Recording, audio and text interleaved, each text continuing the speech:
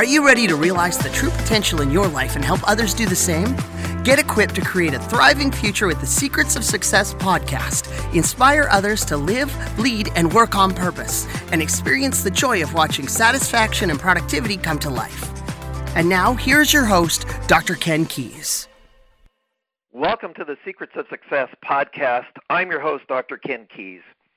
Well, we've been doing a couple of shows on my own without guests, and so I apologize for not including some other experts, but I want to make today's show very valuable, poignant, maybe not as long as some of the other ones, but I also want to make it extremely valuable to you and for all of us. And I'm doing this show today because I need this as much of any of you listening here. Those of us that speak, just because we teach certain concepts, that doesn't mean that we don't need to work on it ourselves. In fact, we recognize and see that it is important. And today is really around your mindset. You know, what we are thinking constantly is affecting our environment. And I'm going to get a little scientific and go through some research with you today. But my encouragement is that we are 100% responsible for our thoughts. Our thoughts really do influence and control our actions, our behaviors. So everything begins with this consciousness. Human beings are different than any other entity on this planet in the fact that we have this consciousness, this ability to make some choices, to create, to be creative. But it also, on the other side, is it affects our ability to be effective. So today is really around what are the things that hinder us around our mindset. Having a winning and successful mindset is critical to all of us to be successful in life. So let's just talk about it. First of all, there's a new word, not a new word, but a word in neuroscience called epigenetics. What that means is that you actually change the physical makeup of your brain based on our thoughts. And this mental activity then is scientifically called neuroplasticity. So I've done health sessions before, and we talked about that 95%, according to the World Health Organization, 95% of illness in the world is lifestyle related. That's, what we eat, how we, the toxins in our environment. It's not genetic, but it also is our mindset. You've ever heard the comment, well, she worried herself to death. Well, that actually is a true statement. So I want to talk about 3 or 4 things today around, are you really influencing your mindset? Now, interesting, I'm going through this right now. I won't go in through the details about where we need to manage our mindset every single day to be successful in life. And the first item is really around fear. It's interesting how I just came out of Washington, D.C., was doing some work with the U.S. government there, and one of the things I was just looking at was just all the monuments that they have there, and Roosevelt talked about the only fear that we need to fear is fear itself. That's not his exact quote. But the one thing that we want to be concerned about is the fact that fear is what drives us. Fear is what freezes us. It freezes us from taking action. It hinders progress. It reduces your and my effectiveness in all parts of our life. So I'm just going through a situation right now where we're making some big decisions, some huge changes. And so what can creep up is this sort of hidden fear. And what is our mindset about it? And so our choices then are hindered. They are affected based on fear. Dr. Carolyn Leaf, I've mentioned her before, a neuroscientist, has written a book called Who Switched Off My Brain. And she has now proven that through her research is that our thoughts actually change the molecular structure and atoms around our bodies, now, of course, linked to the research around quantum physics.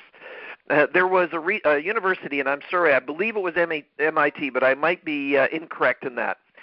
But anyways, what they proved was if I'm in one room and I have a water glass in another room, and I focus on that water glass, and I am thinking negative thoughts about that water glass, what they were able to measure is that I can actually change the molecular structure of that water through that negativity. Have you ever walked in a room and there's tension, there's conflict in the room, you don't know anybody there, but you can feel it? How is it that you can feel conflict?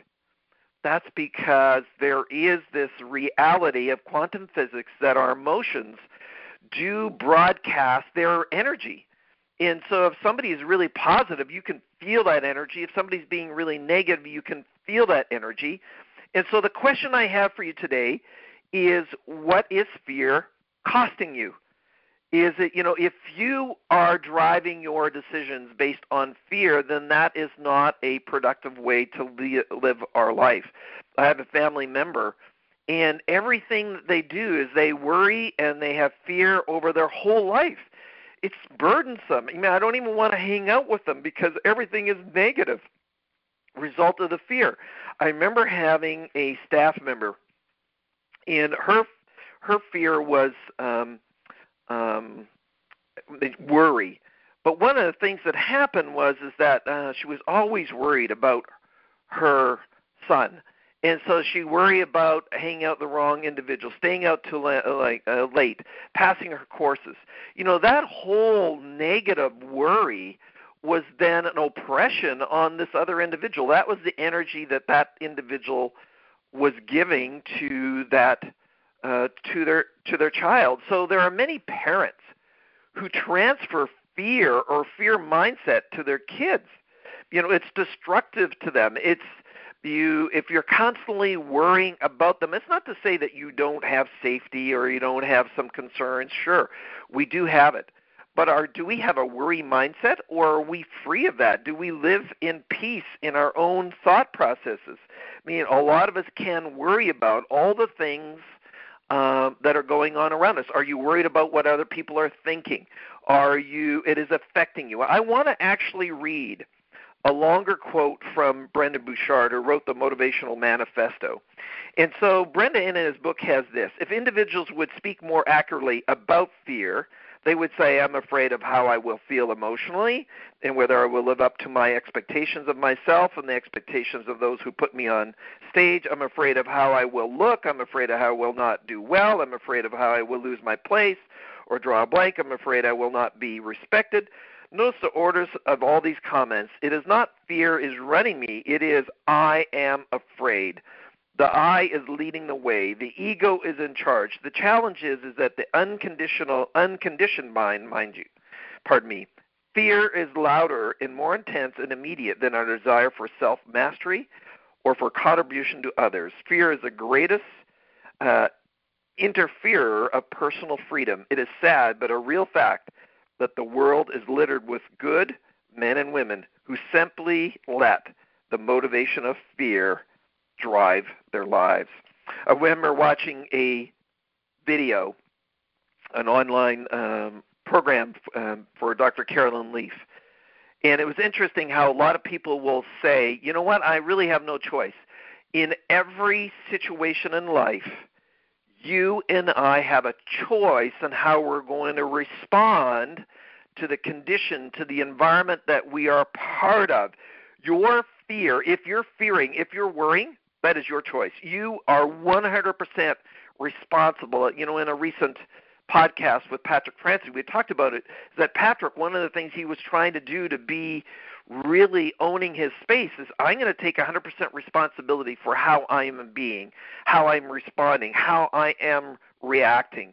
I also was in Washington, D.C., went to the Holocaust Museum, and what was interesting there is, like in Viktor Frankl's book, Man's Search for Meaning, who was in Auschwitz, she says, you know what, even in that horrific, terrible state, which we don't ever want to do again, but we have and several times since that, is that I have a choice. I have a choice about how I'm going to respond.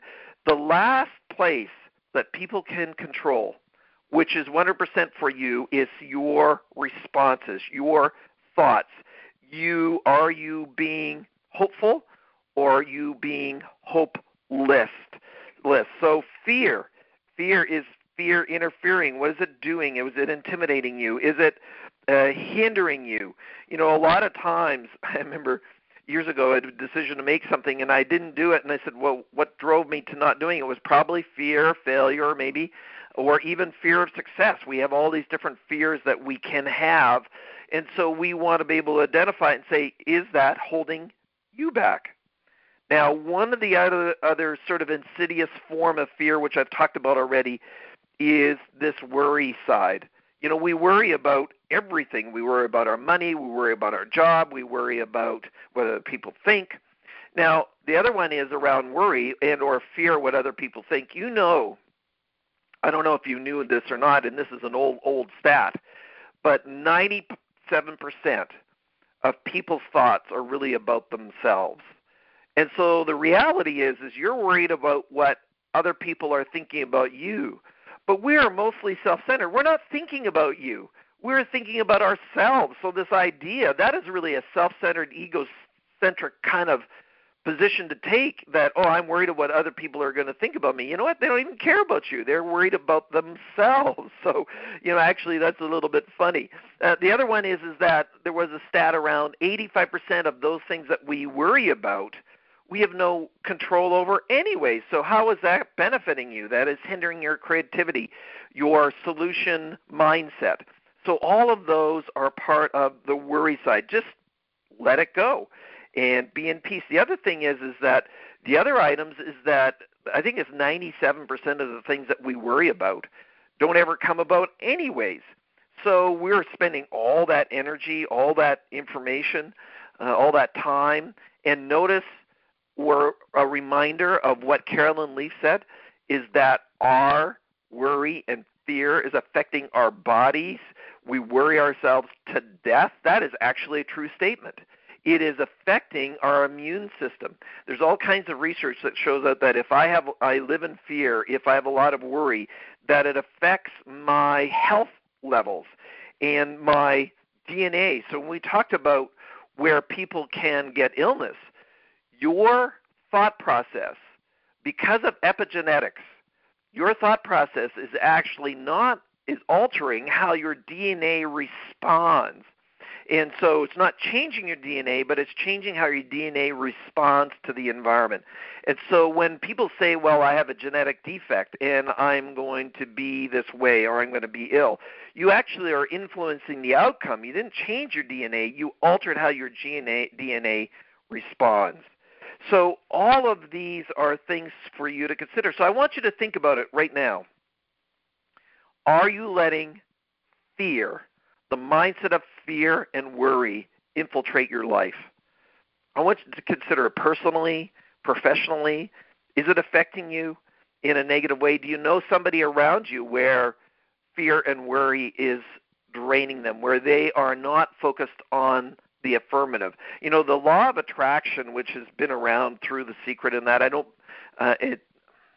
embrace all of what they're saying, but it is very true that as what we focus on, we get more of. So if I am focusing on fear, if I'm focusing on all the negative things, and we get that, then why should we be surprised? So if rather than you are thinking about all the positive things, all the affirmative things, then why wouldn't we get that? And some people, ask me the question, Ken, you've been a speaker, you've been on the stage, been there for, over 3,000 presentations now. People ask the question, said, do you get nervous before a presentation? And my response is, never. I just don't. It just doesn't happen. And somebody said, well, how is that? Well, because I focus on the fact that I'm there to serve them. Remember how Brendan's quote was, it's all about I. It's about ego. That's where fear comes from, is I'm there to serve them. I've done 3,000 of them. I'm very comfortable with it. And I also have an expectation. that people will enjoy the session. I'm not worried about what other people will think. Yes, I want to do a good job. I want to be able to serve them. And my presentations aren't without improvement or opportunities for it. But if I focus on the fear or worry what other people will think or say, then I'm not going to do a good job. It's going to hinder me. You will have hesitation. You see that with presenters where they are nervous, and all of a sudden the flow is not there the way that it could be. Somebody talks about even doing these podcasts. Ken, are you nervous when you do this? Absolutely not. Do I sound nervous? I am not concerned. I'm not worried about it. I'm just allowing the flow to be here to be able to serve you the best that I can. The other one is, there's another source that I would encourage that you can take a look at, and that's Dr. Bruce Lipton's work, and the author of the Biology of Belief. Again, our belief systems, our mindset, our thoughts are affecting the outcome, but also affecting our DNA. So we want to be able to switch that. So I want you to, I'd like you to think about what are some areas that you can be and release the fear. Where can you get some help with that? There are some emotional anchors that people can have, and I know that in the personal coaching that I do with individuals is that we do have an emotional release, because sometimes our fear is entrenched from something that happened decades ago for some of us, where there is this emotional trigger internally that we need to be able to release so that I can move on from that, because it was so entrenched into our thoughts or our process as part of it. Now, the other item when we think about today in the mindset, and I've done partial shows on this, but I'm going to spend a little bit more time in that, is that our mindset also comes into this other area, is that are you optimistic or are you pessimistic? Now, I'm going to reference Dr. Seligman's Learned Optimism book. And Martin's been kind enough to give us permission to use his work in my book, The Quest for Purpose. And so I'm just going to talk about the optimistic and the pessimistic mindset and how he measures it, and how in his work of 25, well, now he's into 35 years of research, is that your mindset of either optimism or pessimism, which is what I've been talking about, actually has a predictive coefficient, meaning it will predict your success or not. He said it was actually more important than my IQ, my intelligences. You know, when we think about, there's a big word in the world right now called resilience. You know, do I have resilience? Because a lack of resilience comes out of hopelessness. So and that's where depression, and there's all this mental mental state or mental illness that's out there right now. A lot of that is self-induced, because we have individuals who are on Facebook and they're looking for affirmation, and they don't get that affirmation. And I won't get into that sort of social media and the addictive nature of some of these platforms, but that also is driving some of our depression. And by the way, somebody says, well, Ken, you don't know anything about it. Well, that's not true, because in 1988, I was diagnosed with manic depression. And what it ended up being is I was put on lithium, which is an antidepressant. I was ready to kill somebody. And it was because I didn't need the drug. I was actually hypoglycemic. Now, how hypoglycemia manifests in your body when you have very low blood sugar, you really don't have the energy to engage life, and so I felt hopeless. So I would be on the top of the world and on the bottom of the world within hours of one another, and it was a biological state. But it then affected me mentally and emotionally, because, you know, if there was no sugar going or no gas going to the engine, then the engine's going to quit, and that's your mind. And so I know what it's like to kind of be in this state, to be, quote-unquote, suicidal. When I was younger, when in my 19 or 20 or 21, and how I just felt hopeless. And so I've been there. I know that it's not a place that you want to be. However, I want to encourage everybody listening here is that you have the capability to shift your mindset, to shift the outcome, because our thoughts are generating our conditions. So let's just talk about it. In Martin's research over 3 decades on what actually makes the difference between an optimistic and pessimistic mindset. So if you're driving, if you're listening, I want you to kind of look at this. And if you want to be able to do your own assessment, then get the book Learned Optimism, and in it is an assessment on determining your pessimistic or optimistic tendencies. And I was quite surprised when I took this the first time 25 years ago how really neutral I was. I really felt I was an optimistic person, but I very quickly discovered that I was maybe not as optimistic as I thought I was, and so I really needed to start working on my thoughts and how I responded to things. So let's just go through this. When we think about optimism and pessimism, there are 3 different components. So the first one is what we call as far as permanent and temporary. So let's say somebody, and there's also time, and there's also sort of what they call the globalness or the universal application of this. Let's say I have something successful happen to me, so I get a sale. So somebody who is permanent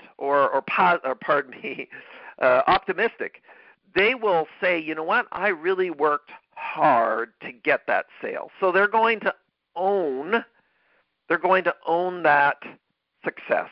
So it's personal, but I'm going to own that success that I worked hard to get that sale. Number 2 is they're going to take that success and they're going to expand it universally throughout the rest of their life. She says, I'm not only successful in sales, I have great personal relationships. I see that my finances are doing well. All of these things is that it's affecting my global life, and I really transpose or I transport whatever verb you want to use into my entire life. The last item is what we call projecting into the future. So I'm an optimistic person.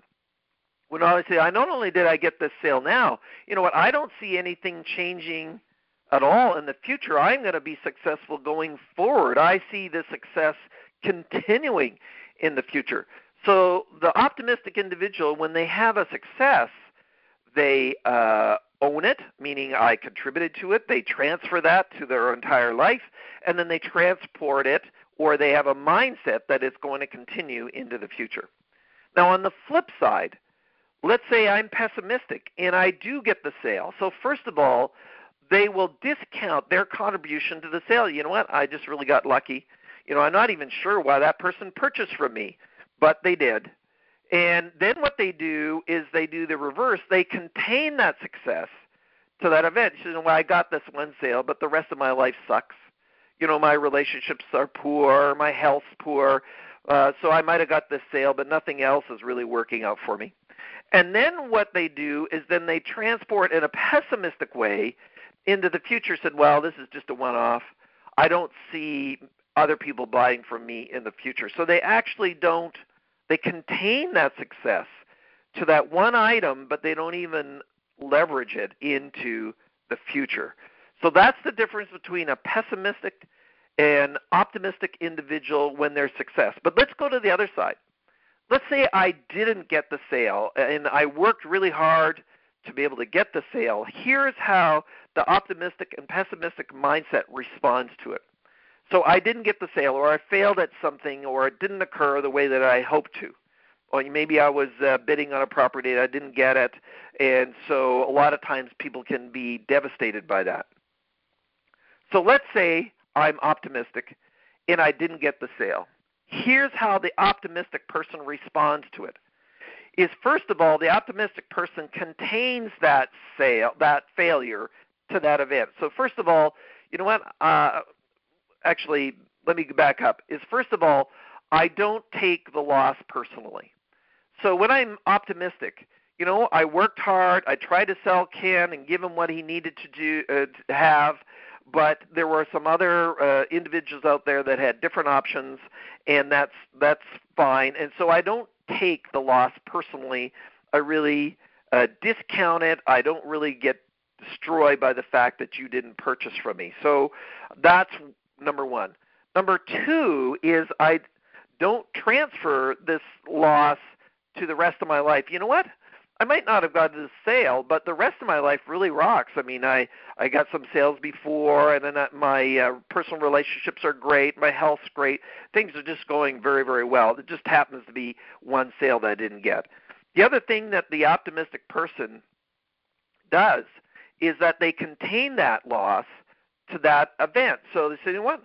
Ken didn't buy this time, but I know that he might buy in the future, and there's many other people who could benefit from my products in the future. So that optimistic individual doesn't let that failure affect success going forward.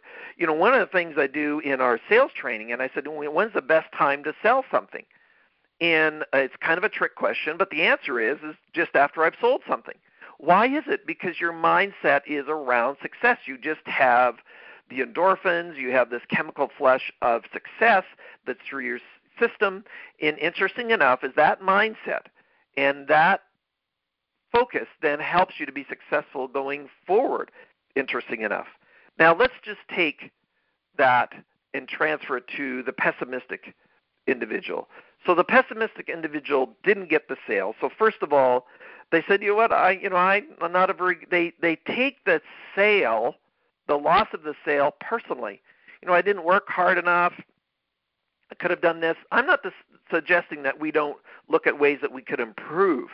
That's not what I'm talking about. But we blame ourselves for the entire loss when the fact is that other people have independent choices or selections that they can make, and you're not going to be chosen every time. So they take it personally. And they really kind of beat themselves up, and there's guilt that's attached to it, and there's the beating of self and self-esteem. The next one is that if they failed, they said, you know what? Not only did I not get that sale, that's reflective of the rest of my life. My relationships suck. All these other things are poor in my life, and this is just an affirmation that I can't do well. And then they say permeate that, or they make it pervasive throughout their entire sort of life. And then the last one is that they then project the loss, this is a pessimistic individual, into the future. You know what? I didn't get this sale. I don't know if I'm ever going to get a sale. People are going to say no to me for the rest of my life. And so now all of a sudden they are projecting into the future this mindset of a loss. So when you think about a winning mindset, are you optimistic or are you pessimistic? And how you respond to both success and failure is critical to the mindset and the success that you're going to have in life. This is not a judgment call. This is not about, okay, you know what, if you failed and screwed up, Ken, you're not taking ownership. That's not what I'm saying. What I'm suggesting is that we are not going to let failure and or success hinder our progress forward. So when people talk about resilience really comes out of being hopeful. Hopefulness comes out of being optimistic. So my question is, if I was to ask your friends around you, are you optimistic or are you pessimistic? Do you operate in fear or do you worry? And the other one that is another mindset, and I'll end the show on this, that really is something that comes out of Dr. Marshall Goldsmith's book, Triggers, is this what we call he calls it the Western disease of mediocrity, where it's good enough. It's the good enough disease. And it's interesting, we all love winners. We love the Rocky movies and where the person comes out of nothing, out of the ashes, and they are successful. But interesting enough, a lot of us try to rationalize or justify our poor discipline, our lack of commitment, our lack of leadership, our pessimistic attitudes by calling it good enough. So here's an example. Hey, one ice cream will not affect your diet. What do you mean it won't affect your diet? Of course it will. How come you're working so hard? Why don't you just take it easy? You know what? You can start running tomorrow. I'm not, that will never work. I mean, there's all these things where people sort of discount aspirations, discount excellence, discount success. So the reality is that, and we've talked about this in other shows, that success comes from being structured in discipline. But this disease of good enough is not good enough. It is a disease where we accept mediocrity, and that is a mindset that you don't want to have. Now, there's another mindset, and Dr. Marshall Goldsmith, he has used it, but it's nothing new. It's not something that he created at all. However, the other one was the Western disease of when I get there.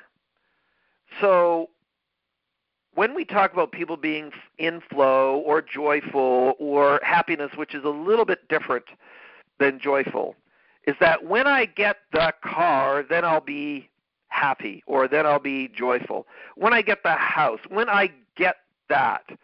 In a materialistic society, here's the reality, is that you will never in your entire lifetime get enough to stay happy or joyful. It was interesting, and I mentioned it before. I said, what was the number one contributor to landfills in around the developed world right now?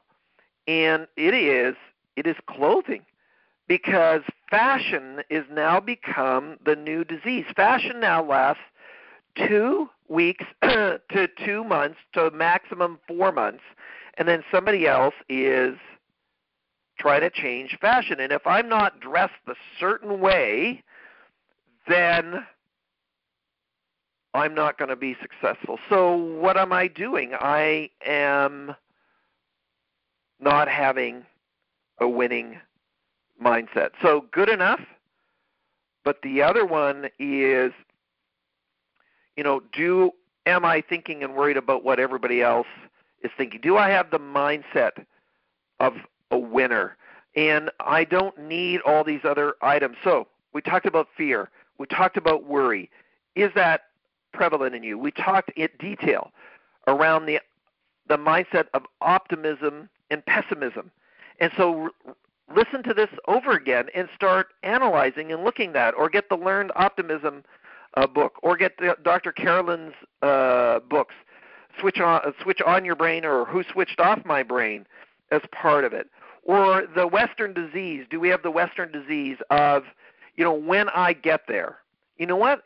Right now, this very moment, you listening to this podcast, you have a choice this very moment to be satisfied, to be in a state of appreciation, in a state of thankfulness, in a state of flow. We all have that choice. And by the way, I need to work on this just like everybody else that's listening to this at some degree or another. None of us ever get there. We are always getting there. Our life is an active tense word. So for ourselves, we want to look at what is meaning, what is fulfilling to us, rather than amusing ourselves to death. So, of course, I could get sidetracked and we could go on to another expansion in a whole other stream to expand this podcast. But I promised you that I'd make this just a little bit shorter than normal. My encouragement to you is that everybody listening to this podcast, you have a choice. Your mental mindset, your response to items, either optimistic with an optimism or with a pessimism, is your choice. It always has been your choice. To say that nobody's letting me do it is a victim mindset. That is not the mindset of a successful individual. It is not a winning mindset. So all of us, myself included, each day need to challenge ourselves and reflect and say, am I in this space where I am being aware of what my thoughts are really What are your thoughts, really? Are you worrying or not? It's interesting, in our Leadership Skills 360, the first two skills are really around being grounded and centered. And the other number one item in coaching right now is mindfulness. So if we think about resilience, if we think about mindfulness, if we think about effectiveness, all of this has to do with your thoughts, and you control them. You are in charge of them. And there's all kinds of factors that contribute to it. We don't have time to go into that today. Well, I thank you for listening. Hopefully you have found some of the comments today encouraging to you, challenging to you, growth mindset for you. If you have some questions about our services or how we might be able to speak at a conference or do training with you, or how our assessments or tools around our self-worth or values or personal style or leadership skills can support you or organizations then we'd be happy to chat with you.